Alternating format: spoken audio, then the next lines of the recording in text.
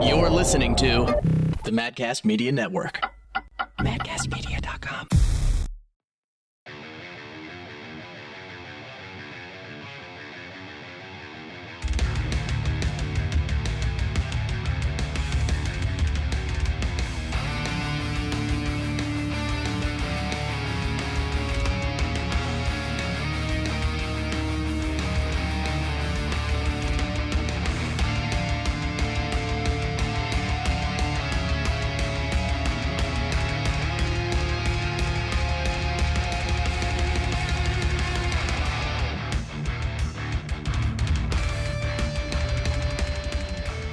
Hey, Super Arrogant Bros recorded on June 7th, 2020. I am Dirk, and with me is my very own Shaggy 2 Dope, my very own Monoxide Child, without whom none of this would be worth a goddamn Stev. Stev, how you doing, buddy? Did you just call me a Monoxide Child? Yes. Okay. He's a good rapper. I guess monoxide kills people. Well, not this kind of monoxide, though. Oh, okay. Hello, friends. Hello. It is I. So we just finished watching, what was it, Clone Wars? Yeah. Yeah. This is a big deal for you. I kind of teared up. I don't like seeing. Oh, I don't want to do spoilers because it's that good, but I don't like seeing certain characters in a moment of weakness, and that really got to me on certain parts. Okay, so tell me about that. So it's just, and I'm not going to name names because if you want to watch it, watch it. Trust me, it's worth it in the end. And I usually wait for about 6-7 months before I really do anything with the spoilers. So I'm just going to say this. Watching a character that you know to have been like this hard, like motherfucker, so to speak, just all of a sudden start crying because he knows what he knows that there's no hope. It hurts. It hurts so hard. It hurts so fucking hard. And I understood the Clone Wars to be more of a more kid friendly type of Star Wars show. No. Okay, so when it comes down to Clone Wars, so they say that it's supposed to be, kid friendly and stuff like that. And then it started kind of going into, well, we just watched someone get choked out hardcore. People are thrown into slavery. There's genocide. There's killing of children off screen. They seem to get away with a lot. It's because that's exactly how it was supposed to be. The Clone Wars grew with its audience. So I remember watching the movie back in 2009. I think that's when it first came out. That was the first actual Star Wars movie I watched when I was a kid. And it's just it was really cool. I thought it was a little weird in some points, but again, I was a little too old to, just enjoy it as it is, but I was also still young to think to myself, yeah, this is actually kind of cool. I enjoyed this. And then going from season 1 to 7 through the years was a fucking trip and a half. I now know how certain people feel when it comes down to anime. Watching these characters grow and develop and watching them have to go through all of these ordeals. Well, so you understand what it was like for people that would grow up watching things like Dragon Ball Z for so long. Yeah. I got to watch all these characters grow and develop and die and then get resurrected, which is bullshit. And but then die and but then anyway, resurrected. Limp Bizkit gave Goku his power in order to do the spirit bomb. See, I see the picture. Everybody in the air, raise your hands up like it just don't care. And as that's you not can Limp see, Bizkit. I don't what know. Are you doing? I don't know. All I know is that there's immediately an image where it's just everyone raises their hands up in the air, including Captain America. Thank you, Limp Bizkit. Because of you, I am able to produce the spirit bomb. Okay, let me ask you something about Star Wars. You remember how big of a controversy it was when The Last Jedi came out, and everybody was upset with this movie. It is still being shit on, even by the actors. Yeah, like John Boyega does not give a shit. John Boyega made hella bank, but he was like being a part of Star Wars and being told like, yeah, you got one of the main character parts in Star Wars, and like immediately like saying to yourself like, oh my God, I'm part of Star Wars. Like when it wasn't Last Jedi, Force Awakens first came out, everyone was excited. Like, this is the first Star Wars movie we've seen in years. And it was all right when it first came out. I mean, there were still some issues with it. We should have seen what was happening with Rey coming a lot sooner. It was a stepping stone. It was a stepping stone, but the stepping stone was padded, so that way when you stepped onto the next stone, you wouldn't notice the spikes. And then, Last Jedi came out. Mark Hamill did not like where they went with his character. Everyone agreed. And then the transition from Last Jedi to Rise of Skywalker, you kind of noticed that even the actors really didn't like what was happening. They tried to be Avengers in Star Wars.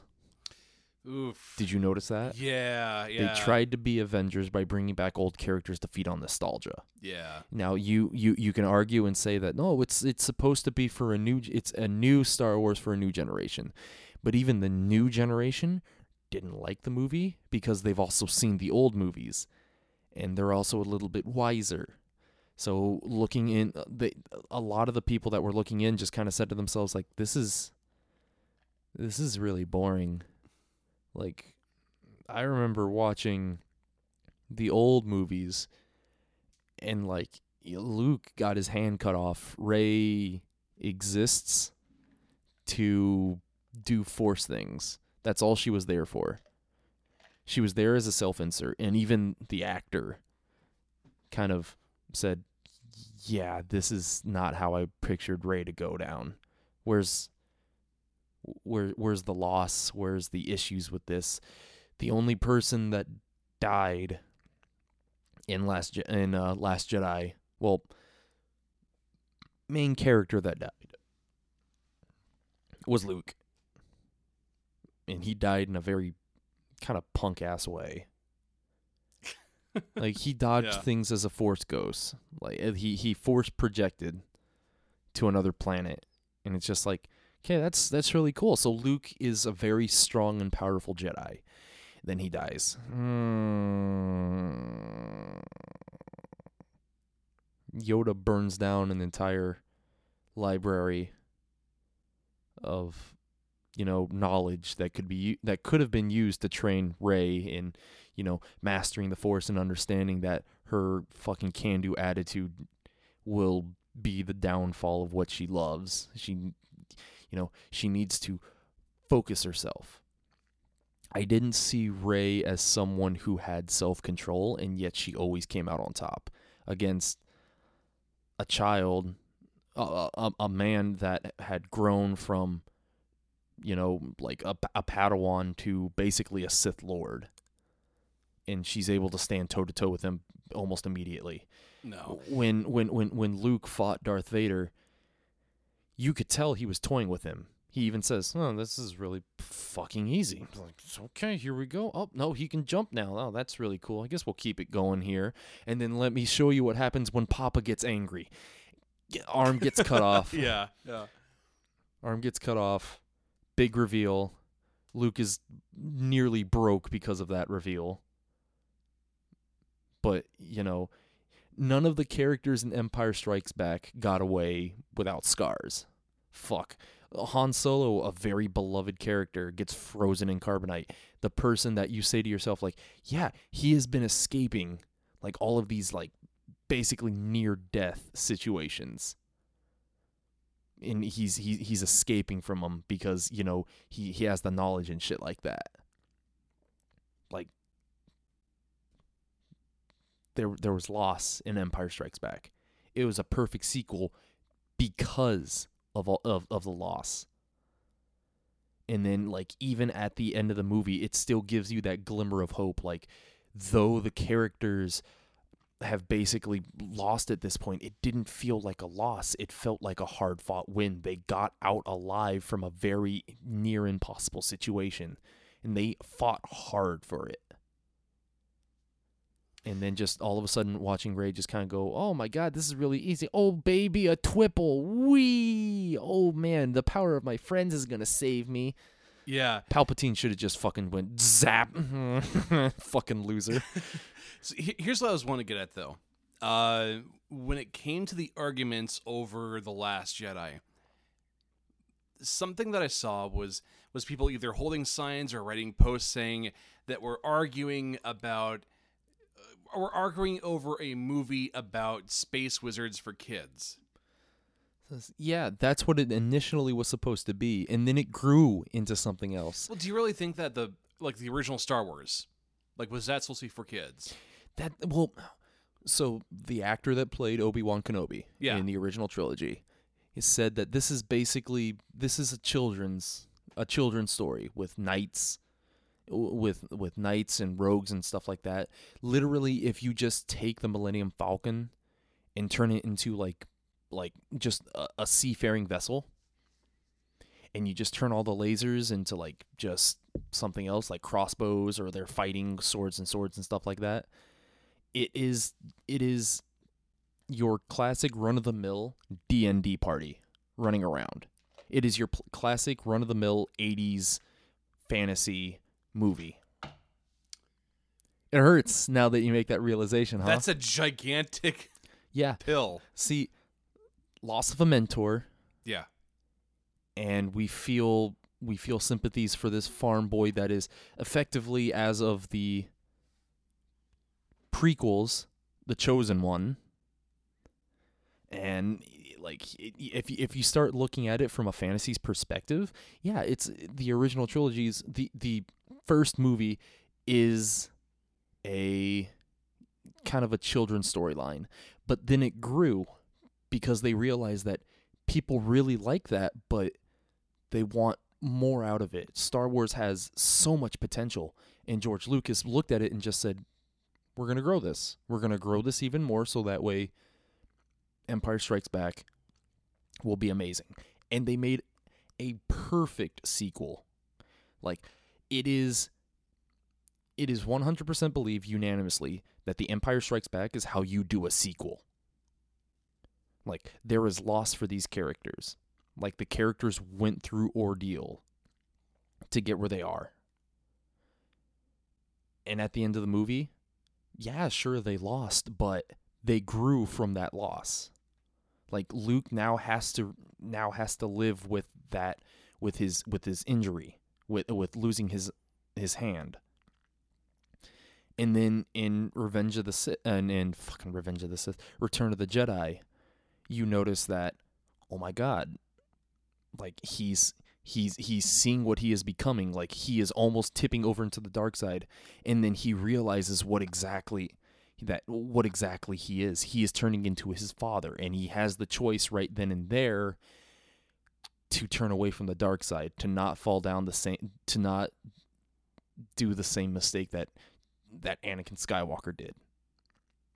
And so instead of succumbing to the dark side and killing the main bad villain, which is a common trope when it comes down to it, he throws down his lightsaber and just says, no, I'm a Jedi like my father before me. Mm-hmm. And Luke didn't kill the big bad evil guy. No, he didn't. No, he didn't. No. You know who did? You know whose redemption arc Return of the Jedi was? Because a Jedi did return. Darth Vader. Yeah. Darth Vader was no longer Darth Vader was destroyed, and Luke did save his father. It hurts. But okay, so like everything that you just talked about here, everything you talked about is something that is able to relate to both kids and adults. Like it doesn't really matter what age you're at, you're still able to find some enjoyment out of it in the first place. Yeah. So like if you grew up with it, it's kind of hard to grow out of it unless the series takes some sort of nosedive. Yeah. And despite the fact that Clone Wars is labeled as like a show for kids, Mm-hmm. it takes some very mature themes with it. Yeah. And like even like sure, if you want to say that Star Wars is a movie about space wizards for kids, at the same time though, it's like it doesn't matter if it's for kids. Like a bad movie is a bad movie, Yeah. and it needs to be held into accountability as such. And so, Clone Wars was crafted with a lot of care, and I can tell that. Like it was made by people that really gave a shit, from the animation down to the soundtrack scores that came with it. It was meant to give a certain atmosphere and it gave a very, very bittersweet ending at the finale that I watched with you. And so like if this kids show is able to nail something like character growth so well, then why shouldn't the movies? Doesn't matter if they're kids. Mm-hmm. So let's go ahead and get things going here. Let's go ahead and start off with the games of the week. I feel sad now. Games of the Week. So I found out that you were trying out Inquisition on the PC, and we found out that the EA games, like a good chunk of the EA games that were on Origin, are now finally on Steam. So tell me about your experience with Inquisition. So Inquisition, I remember playing it when it first came out on fucking Xbox 360. I never had it on the PC. I'm going to put that out there. A lot of the games that I have finished to completion, I've played on the Xbox first, or I've played on console first. So did I, actually. I played that on the PS4. Like, I got that from the release night, and I did get sucked in to an extent. And then after I played it on PC, like, I started noticing that a keyboard and mouse actually works much, much better for the controls. It feels a lot better. I will say this, and I think that's the one thing that really off-putted me. Was it on the PS4? My God, I think I'm getting early dementia now that I start thinking about it. Don't worry about it. Oh my God. Like, I remember I was at my college.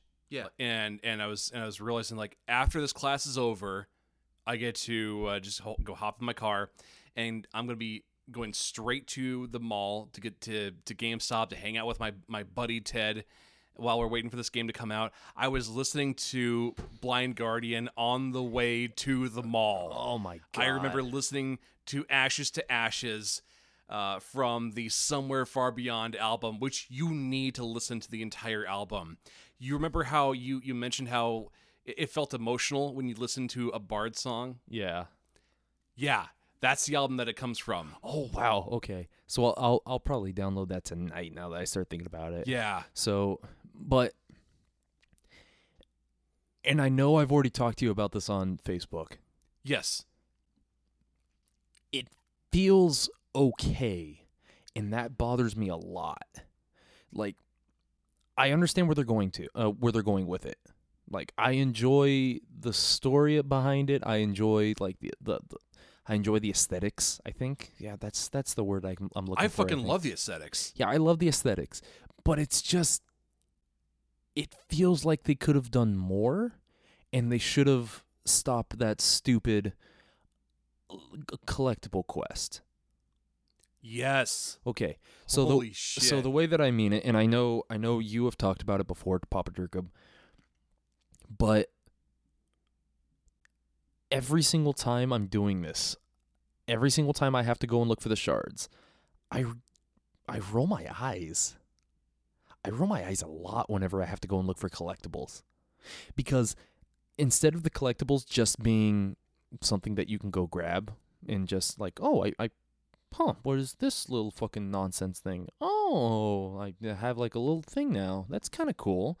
Oh, maybe I should probably go and get some more. The game just basically says, hey, fam, here's a crystal skull where you can go and find all this bullshit. Oh, okay. That's really cool. I thought collectibles were supposed to be harder to find. Yeah, but you have to go and travel around the world. But I know where they are. Yeah. Isn't that fun? It's sort of like in Fallout 4 where it's, hey, you're leading the settlement, but you get to do all the bitch work. Hey, you're the head of the Inquisition. Do all this bitch work. And you know what the grind reminds me of? It makes me think of a mediocre MMORPG. Yes. It feels so fucking MMO-y. Like, imagine if World of Warcraft just stopped being fun. That is Dragon Age Inquisition during the grinding periods. Yeah. Because everything else, like everything else, the storyline to the role playing in it, to the choices that I make, the character creation, the abilities, the spells that I was able to use as a mage, I loved it all. But god fucking damn it. Every time I was like, okay, I have to be at this level to be able to progress through this point. Okay, what are my options here? Go find crystals? No, fuck you. Let me fight something. Okay, close a shitload of rifts. Okay, this is tedious, but I'll do it just to be able to progress through the story. I had to close rifts in order to level up. Yes. Like, I understand that, in the story, rifts are dangerous. They give demons. Give me an incentive other than XPs to go and do rifts. That's all I ask. Give me an incentive to go out there and just say, okay, well, I need to close this rift at some point. Otherwise, this is going to be dangerous for me. It would have been cool if the longer you let a rift stay open, the more demons pop out, and that makes traveling around a lot more hazardous. That'd be really fucking cool. For instance, and I know we already talked about doing the bitch work in Fallout 4. For me, I enjoyed it simply for the fact that, you're the settlement leader, what you say goes. And then you get to make your own little bedroom with a bunch of really cool stuff. And then I had a mod that allows me to freeze NPCs in place and like make them, they're my dudes that just stand out there now. Are they like giant garden gnomes for you? No, they're more like, I don't know. They're like showcases for armor that I like. Oh my god. So I just trap people in place and just say, well, let's see here. I like this armor. I like this. Yeah, you look really cool right now. Can I go home? This is your home. I have a toilet right there. That's just a hole in the ground. Yeah. Here's a trowel. Hey, no flushing problems. No flushing problems at all. But it's just, Fallout 4 made building the settlement fun, at least in my perspective. I already talked about this before. It's just that building aspect, the seeing the progress that you're making in this settlement makes you more invested into protecting the settlement. So on my last Fallout save, I had a mod that would tell you whether or not a town was going to be invaded, and it also opened up Quincy. You'll notice that in a certain part of the game, if you go out exploring in the raider town or the mercenary town, if you clear it out, you'll notice that there is an actual settlement thing where it looks like you can click on it, but you actually can't. I thought that was kind of stupid. So I just decided to say to myself, you know what? Fuck it. I am going to be making this place a new settlement now. So I downloaded some mods so that way I can make it settleable. And now that town is massive. I have bunkers that will defend against raiders that try and take over. There have been multiple times where I'm like, oh my god, this fucking settlement's under attack. I'm gonna run over there right now, and oh, my settlers have literally gunned down 3 Deathclaws because I left defensive power armor kind of in different checkpoints. So they're running around in power armor with laser miniguns. And I just like, oh God, oh man, they're already fighting. I really don't want them to die and stuff like that. And I run over, and it's just the last little thing that I see is just this settler that is just walking towards someone in this fucking hot rod power armor, just gunning down a fucking Deathclaw. Yeah. And I walk over to him, and he just says, easy living, this ain't. Oh, well, okay. My back hurt, my feet hurt, everything hurt. You just killed a Deathclaw. I'm hungry. Like, I named that man. I kind of wish I could get that stuff in the Dragon Age games too. Yeah. So like, I as much as I enjoy a lot of elements about Inquisition, and I became very cautiously excited for a Dragon Age 4 to come out. Yeah. Cautiously. Yeah. As in, I know very well that BioWare could easily fuck this game up. EA could just say, I want to make money on this, so you're going to make it online or bust. Yeah. And I really hope BioWare just said, no, I guess Inquisition is the last game then. It could be a fantasy Mass Effect Andromeda for all that I know. And so, like, this is like the real time for BioWare to redeem itself if they were to continue working on this game. Last I knew, I don't think they are right now. I think it was scrapped. I think, from what I understand, it went to development hell. The worst kind of hell. Okay, yeah. An EA development hell cycle for that's not a good sign. That's not good. So That's not good here's the at thing, though. all. If BioWare wants to be able to win the trust from people, the very first thing they need to be doing is not make a Mass Effect game that's good, but make a Dragon Age game that is unquestionably good. Yeah. You're not a fan of the first game, are you? The first game was really slow for me. I don't know why. Every single time I've tried to get into the game, it feels boring. And I know I've talked to old friends about this, and I'm like, I couldn't get into Dragon Age Origins. It was kind of boring. It's like, but it's because you didn't do it the right way. No. Yeah, that shouldn't be an argument. No. So, like, with Origins, people thought it was a holy grail as far as role-playing games go. And then they shit the bed for Dragon Age 2. And then for Dragon Age Inquisition, Razor Fist tried saying that this game was Dragon Age the Apology. I don't think the apology was good enough. I think the apology was more along the lines, okay, we're going to try. This is gonna be a weird trip for everyone involved, and it really was a weird trip. See, do you want to know why Diablo 3 is cocaine to me? Mm-hmm. Okay, cocaine will make you feel like Superman. Yeah. I don't know this. I have a relative who did it. That's how they described it to me. Okay, and I understand that people think that Diablo 1 and 2 are better than 3. I get it, and I totally understand why. But what Diablo 3 does is it gives you that incentive to go. You are constantly killing things, and you are constantly gaining experience, and you are blowing up numbers. That is exactly why I love dungeon crawling. I like blowing up numbers as big as I possibly can before the bubble bursts. Yeah. That, like, it gives me a just a beautiful power trip when I play as my wizard that is using a fire hose of death.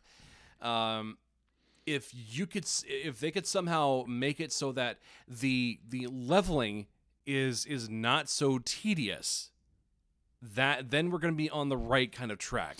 Yeah, like, I'm not expecting them to do a Diablo 3-esque method of dealing out enemies and XP, but what I am saying is that there are role-playing games that are able to give you a path of a power trip that's going to make it not so tedious for you, and they need to take advantage of that.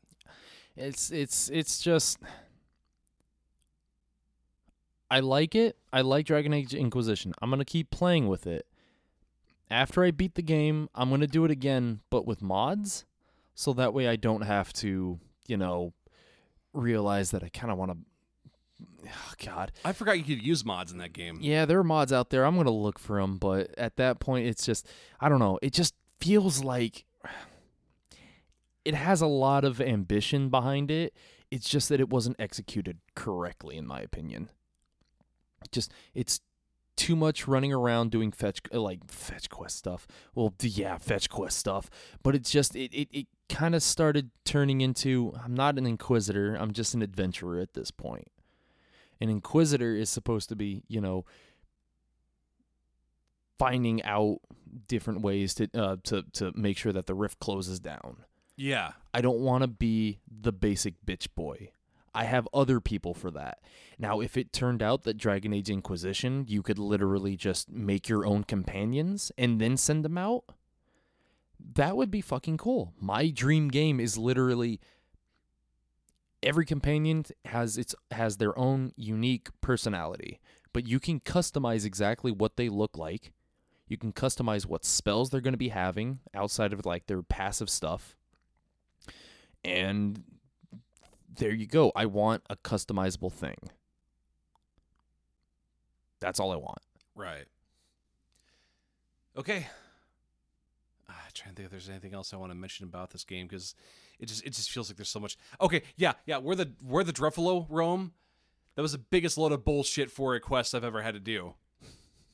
I had to lead a Druffalo. It's a buffalo, but they call it Druffalo in the fucking RPG, and you have to lead it back to the ranch. It was bullshit. I'm not going to do that quest. No, I don't want to do that anymore. I skip that every time I play through the game nowadays. But anyways, let's go ahead and get into the gaming news. But you got to do it for the 100%. No. Gaming news.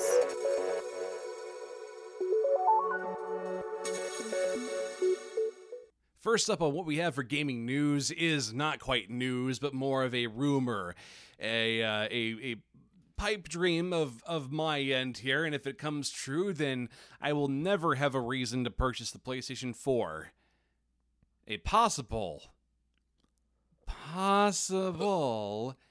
no way guaranteed or verified Bloodborne PC port. Oh, man. Bloodborne is a perfect game to me. I love that game. Yeah. I love that game so much. It is on par with me for Dark Souls and Dark Souls 3. There's so much behind that game. So much to the lore, the storyline, where if you dig, then you're able to figure out a lot of weird shit about the world that you're in. But the gameplay, oh god, get the gameplay. Like, I think that a game that focuses more on the gameplay is going to be better, but at the same time, though, with Bloodborne, I get it all. And it's not spoon-fed to me either. You have to work for your meal. Yes, you do. Remember, you work for your fucking meal. Remember, the storyline is the reward. Yeah. Remember the fucking comic where it's like video games nowadays. Hey, you got the goal. Congratulations. Like, you got eaten. You here's the food. Yay, you did it.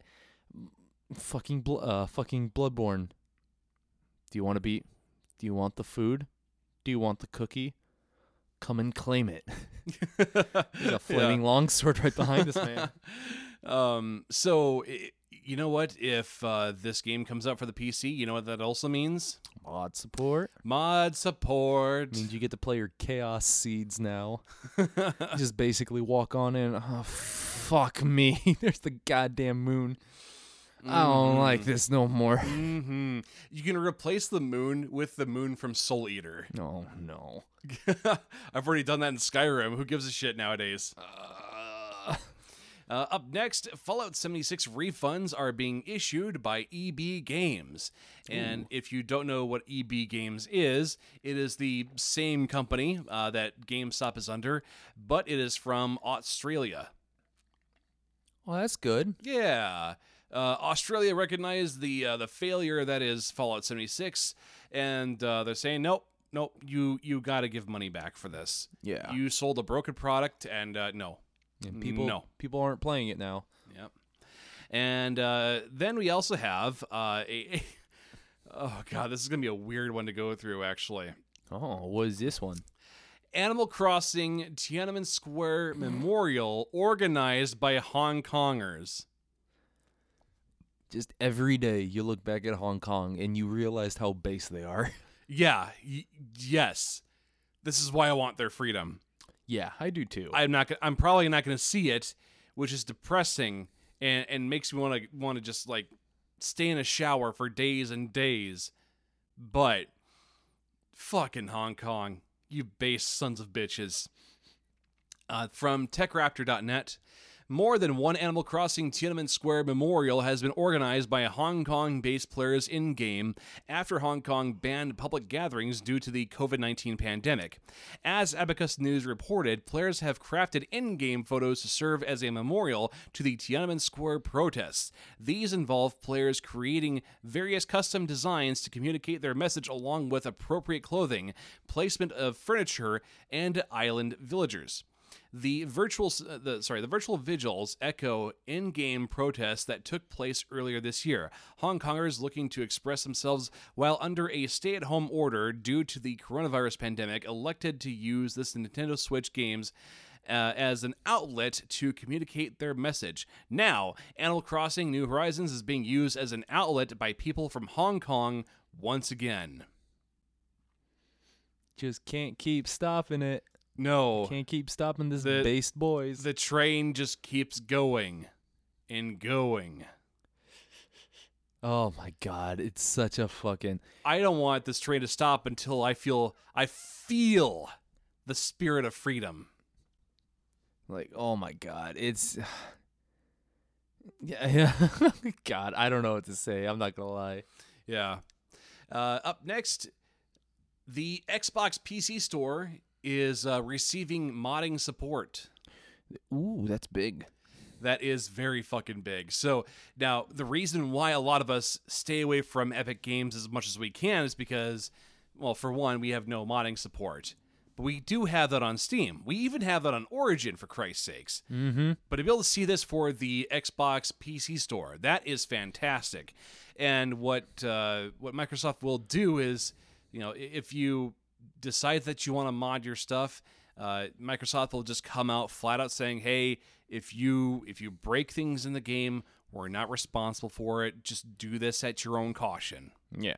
Well, and I mean, push comes to shove. Remember, all good modders always have a backup. Exactly. Just if all of a sudden something breaks, start disabling mods, and then start playing the game. Yep. That's exactly how we did it with Skyrim. Mod it till it breaks. And then fix it. So that way you can enjoy it fully now. Yeah, Todd Howard. Summer GDQ Online will replace physical event. Kind of figured. Yeah. We've already seen it with EA. We've already seen it with E3, sorry. We were going to be seeing it with BlizzCon, but that's been thrown out the window for specific reasons. Mm-hmm.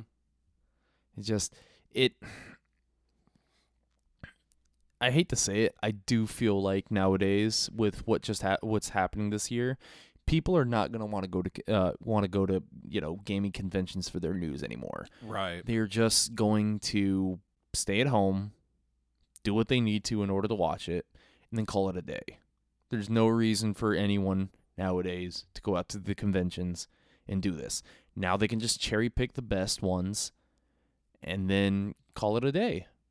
Well, shit, dude. I mean, I remember going through the unofficial PlayStation magazine every month, and during E3, they would have an E3 special issue, and this was before the age where you could ever stream the events that are going on now. But so nowadays, it's like if you and I want to be able to just watch the E3 streams while they're going on, we have every ability to do so. Mm-hmm. But I had to read the notes from the journalists back then. It was fun. I kind of miss it. And now there's a bit of news that you had that you wanted to go through. Yes, I do. So the first one is actually going to be a little bit annoying. I'm not going to lie, but what am I going to do about it? So we were getting very psyched and stoked for the new Shadowlands reveal that was going to be happening very soon. Most of us, well, me, I honestly do think that Shadowlands is probably going to save it, is probably going to start bringing people back a lot more and a lot more. I agree. And like the more information that you drop on the game, the bigger the hype is going to be. That's how it's always going to be. But however, Blizzard Activision decided that they wanted to cancel their Shadowlands live stream because of the protests that are happening right now. And it's just, I understand it, but this is coming from a company that on a trigger that got really trigger happy and started banning people for talking about the Hong Kong protests. Like you don't immediately get to do that and then try and play the good guy card at this point. They've already had bad press, and people aren't going to look at this and say, "Oh, they're being sensitive and stuff like that." They're going to look at this and say, "Yeah, but earlier this year, you literally cracked down on people talking about the Hong Kong protests. You started this year off being the bad guys." And at this point, it's like people that really do care about watching these sorts of live streams, they're going to be sad about it. But they're going to see what Blizzard is doing. They're not doing it out of the kindness of their hearts. They're doing it so that way they can get more publicity under their skin. And it's aggravating to think that a company would do that just because they want more good boy points. It's just aggravating. God, I feel a little angry about that. I know that they're going to be rescheduling it for whenever they believe that it should happen, but at this point, it's just like you're probably doing this for the wrong reasons. If they're going to be pushing it back for next week, then sure, absolutely. But from what it's sounding like, they're not giving any details of what's happening with this. All they say is that they're going to be sharing it in the future. And that's about it. And it's, I don't know. There's a video from Upper Echelon Gamers about this, actually. Not so much this event from Blizzard, but he was talking about how these companies are just doing what is the path of least resistance. And you'll notice, like with Bethesda on their social media from the Western countries, they would be able to change it to the pride flag. But in areas that are more homophobic, then it's just the standard Bethesda logo with no fancy design on it at all. Yep. So, like, it makes me question the validity of what they're saying and how much they actually believe in what they're talking about. Like, I don't think that a person should not be able to protest if they don't want to. So, but if you're going to be protesting, that, like, yeah, you've got to be able to speak your mind the whole way through. So seeing companies like Bethesda be able to just back out of celebrating Pride Month, depending on the country, like, I think that sucks. That really fucking sucks. It really does. But at the same time, though, I understand that they are trying to be able to keep their business as much as possible. It just feels gross to me. Mm-hmm. So, just, I don't know. Yeah. Any other comments on it from you? Not exactly. It's just it's. I don't think they're doing it out of the kindness of their heart. I think they're doing it for good boy points. That's I agree. All. It's a good guy badge. Yeah. All right, then let's go ahead and get into the topic of the week.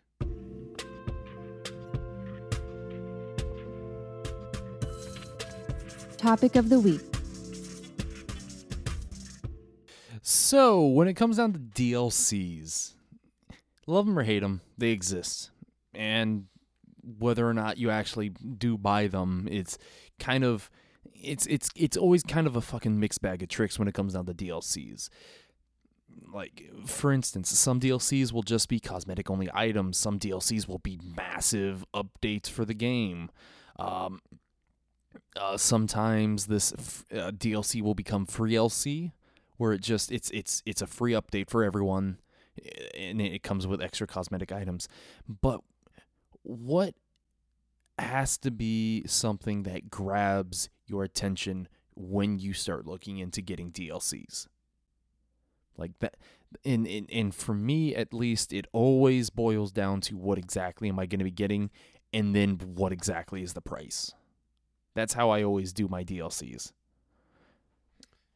Well, so this is going to be a bit of a tough one here. Well, a tough one to explain, maybe.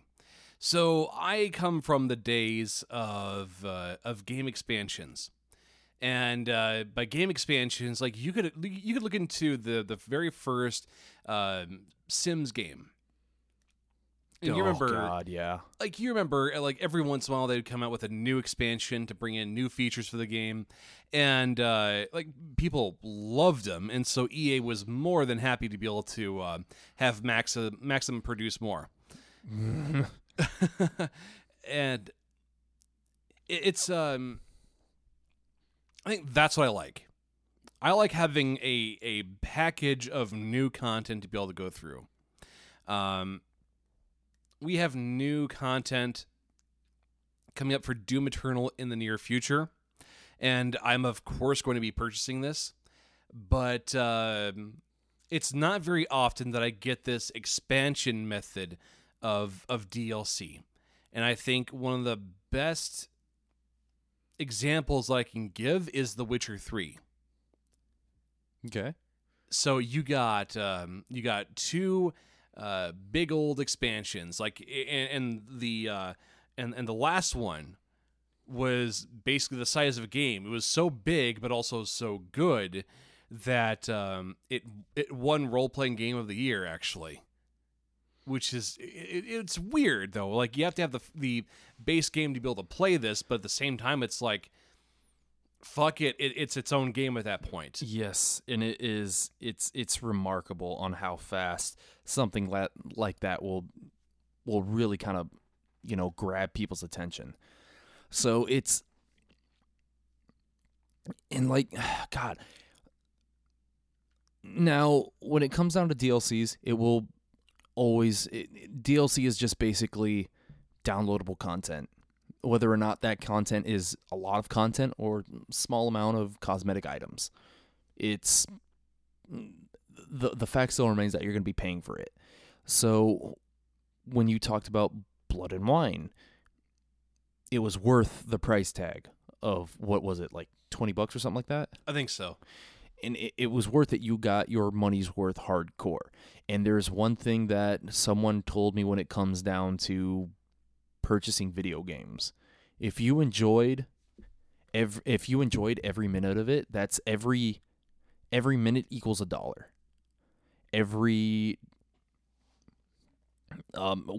When you start getting into it, and like, for instance, MechWarrior Online, I already have about 50, 60 hours into it. Sorry, MechWarrior 5.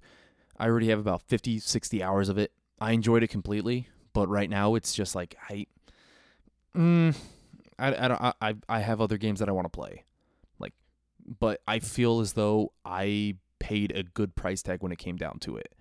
When it came down to DLCs for what's the one that I really fucking enjoy when it came down to it?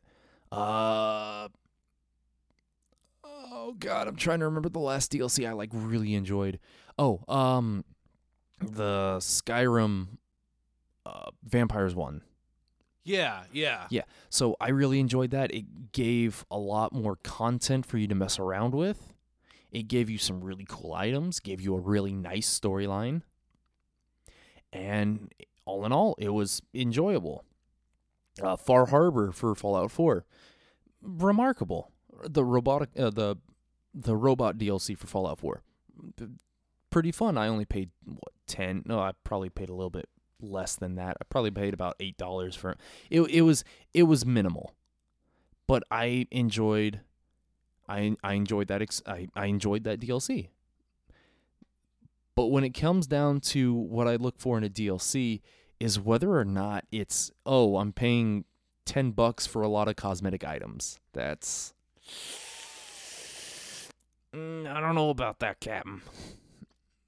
And I think the only time where I've ever been disappointed with paying for DLC would have probably been, trying to remember it,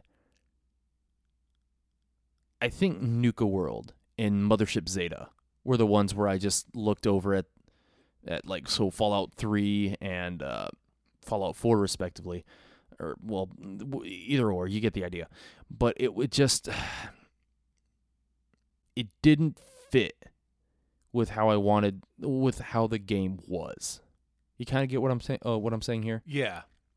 Like, Mothership Zeta was just an action shooter. I wanted an RPG. I wanted things like The Pit. I wanted things like what was the last DLC for Fallout 3? The Liberty, the one where you bring the fight to the Enclave and you wipe out the Enclave from DC. That was a fun DLC. I liked it a lot. It had its RPG moments. You had multiple ways of dealing with this sort of thing, and it didn't throw you out of the game world into this very small, confined space, like Mothership Zeta. Nuka World, say what you will about Fallout 4, it gives you a lot of ways of dealing with problems, such as talking to people and basically making sure that, you know, everything's on the up and up. You know, there are times in that game where it's like, instead of blasting your way into this, you can just talk your way out of it. Like, that's fun for me. So all of a sudden going into Nuka World and realizing you only have two options, murder settlers or murder raiders. That's about it. Like, I don't know what you want from me. And then on top of that, apparently if you do the DLC, you piss off people no matter what you do. Like when it comes down to your companions. Like, that's dumb. Old World Blues for Fallout New Vegas.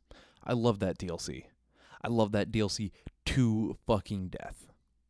It scratches everything that I want in a game like that.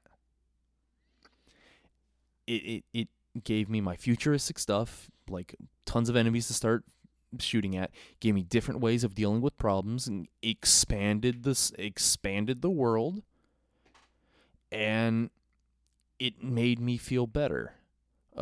What's the other one? The card one where you go out and the other one that I really like a lot is there's a part in the game where it's like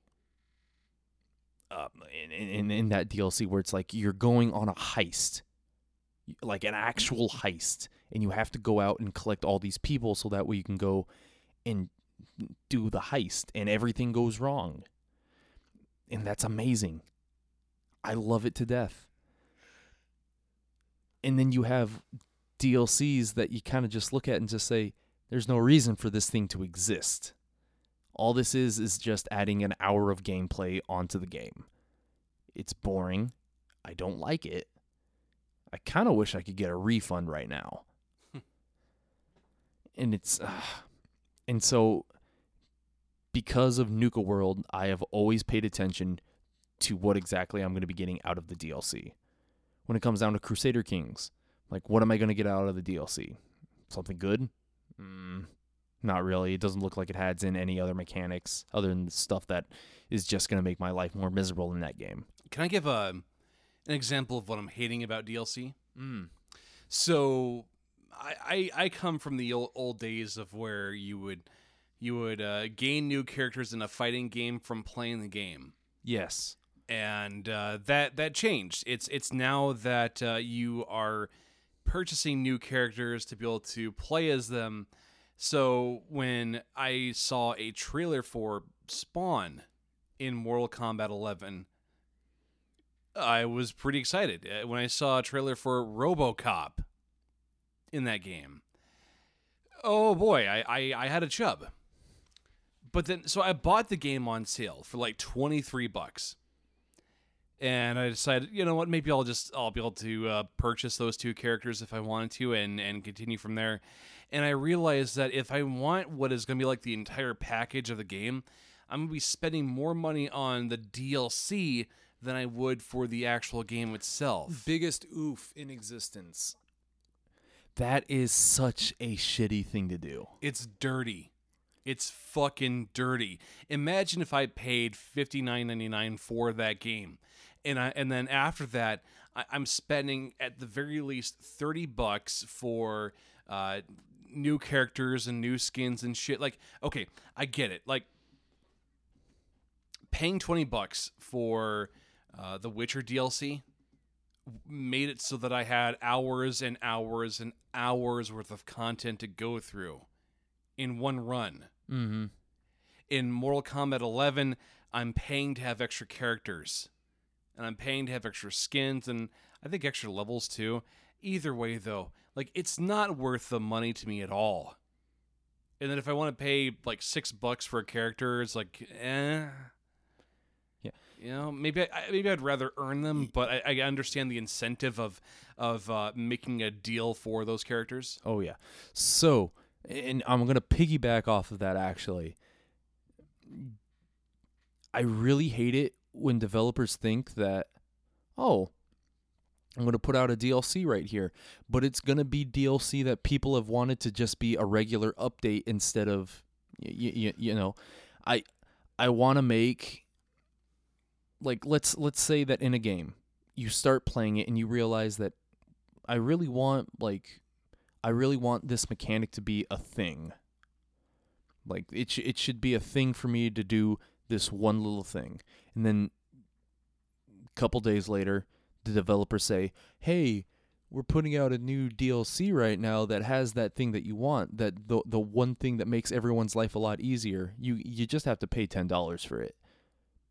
Everyone and their mother loses their fucking minds, because it's like, no, this feature should have been in the game when it first came out. And then the people that do pick up the DLC and they start playing it, and then you just kind of realize that this should have been in the game in the first place, so that way the rest of the game can be enjoyable. You kind of get what I'm saying? Yeah, it's like if like, okay, so I'm going back to The Witcher again, but like it's such a good example of what I'm talking about here, where if CD Projekt Red develops this gigantic story that you could read in a big, thick novel. You go through that novel, and you realize, hey, I want seconds, and you get what is like a sequel to that novel.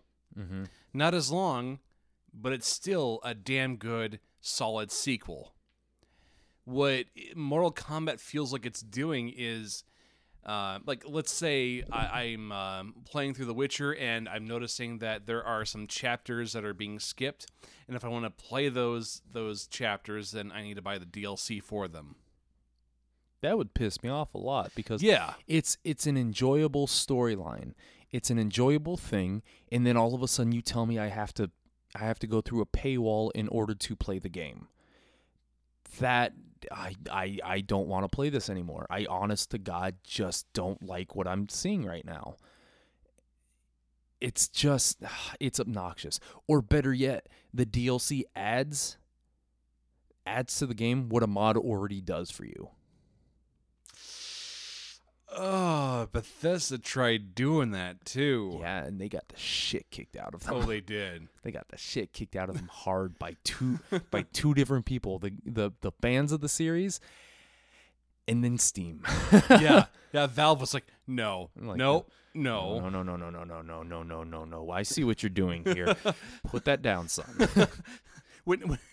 When Gabe Newell tells you to put down the fucking wrench, you need to listen to him. Because then he's going to bring out the fucking hammer. Yeah. And just tell you, boy, we have the workshop. Your stupid modding community thing that you're trying to do right now is dumb, and you should hate it right now. because otherwise no one's going to touch that store.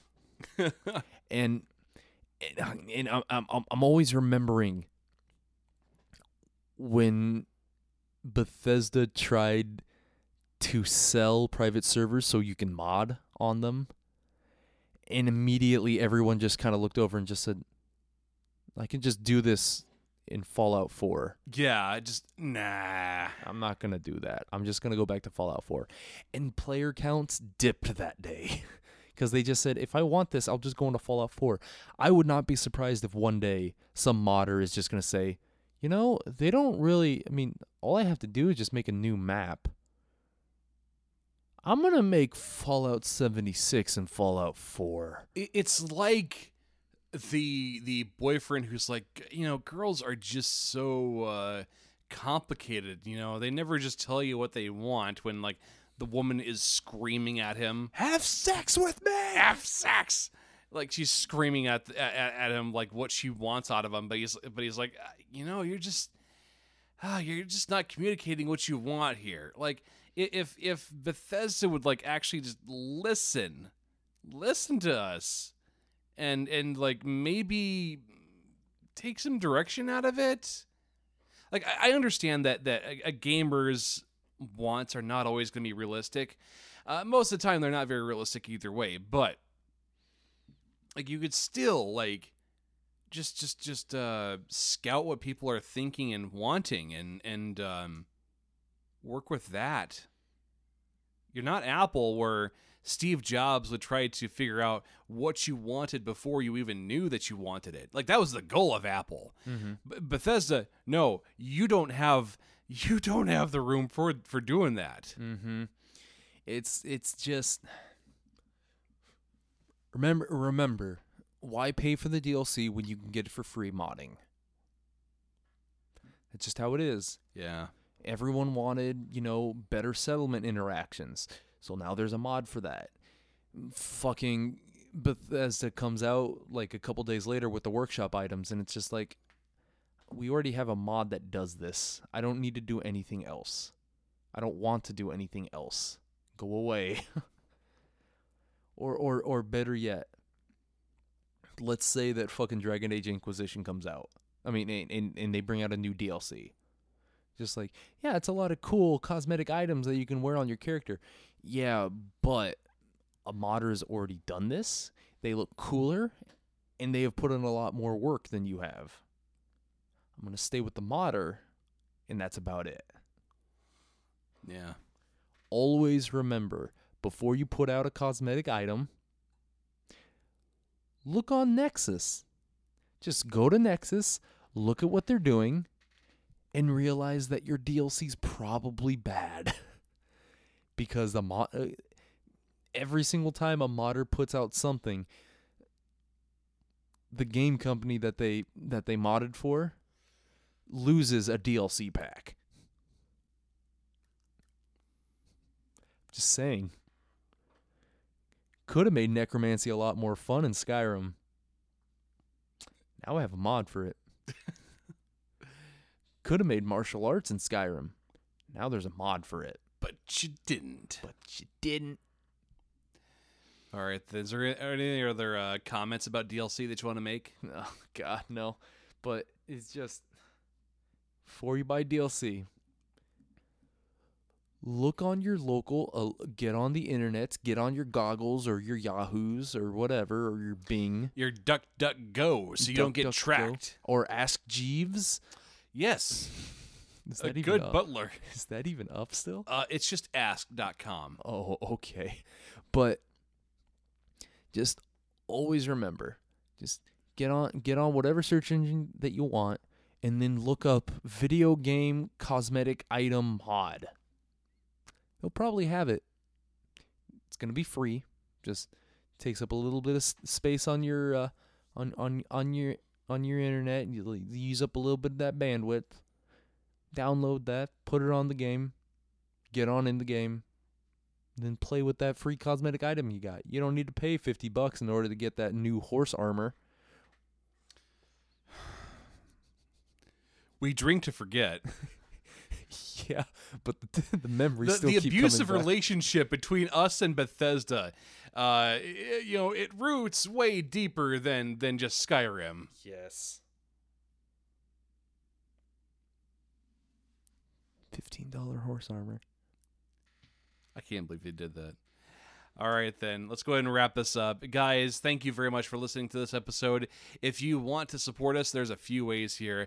Help us grow the listener base. Share the show. Share it with whoever you think would be able to take the time to listen to the show and give us their lovely attention. Share it through whichever means you want to. Facebook, Twitter, Pornhub, it's all good. Get butts and seats and get some listeners heeding our words. And if you want to support us financially, we even have patreon.com/arrogantmedia for $5 per month. You get access into the Discord server that users are able to listen in while we record. We have Weirdo in the chat listening in right now, actually. Special shout outs to Rayjon and Hitmonkey as well. Thank you, guys. And if you also want to buy a t-shirt or a mug, we've got merch.arrogantmedia.net. Thanks again, and until next time, fall damage. Okay.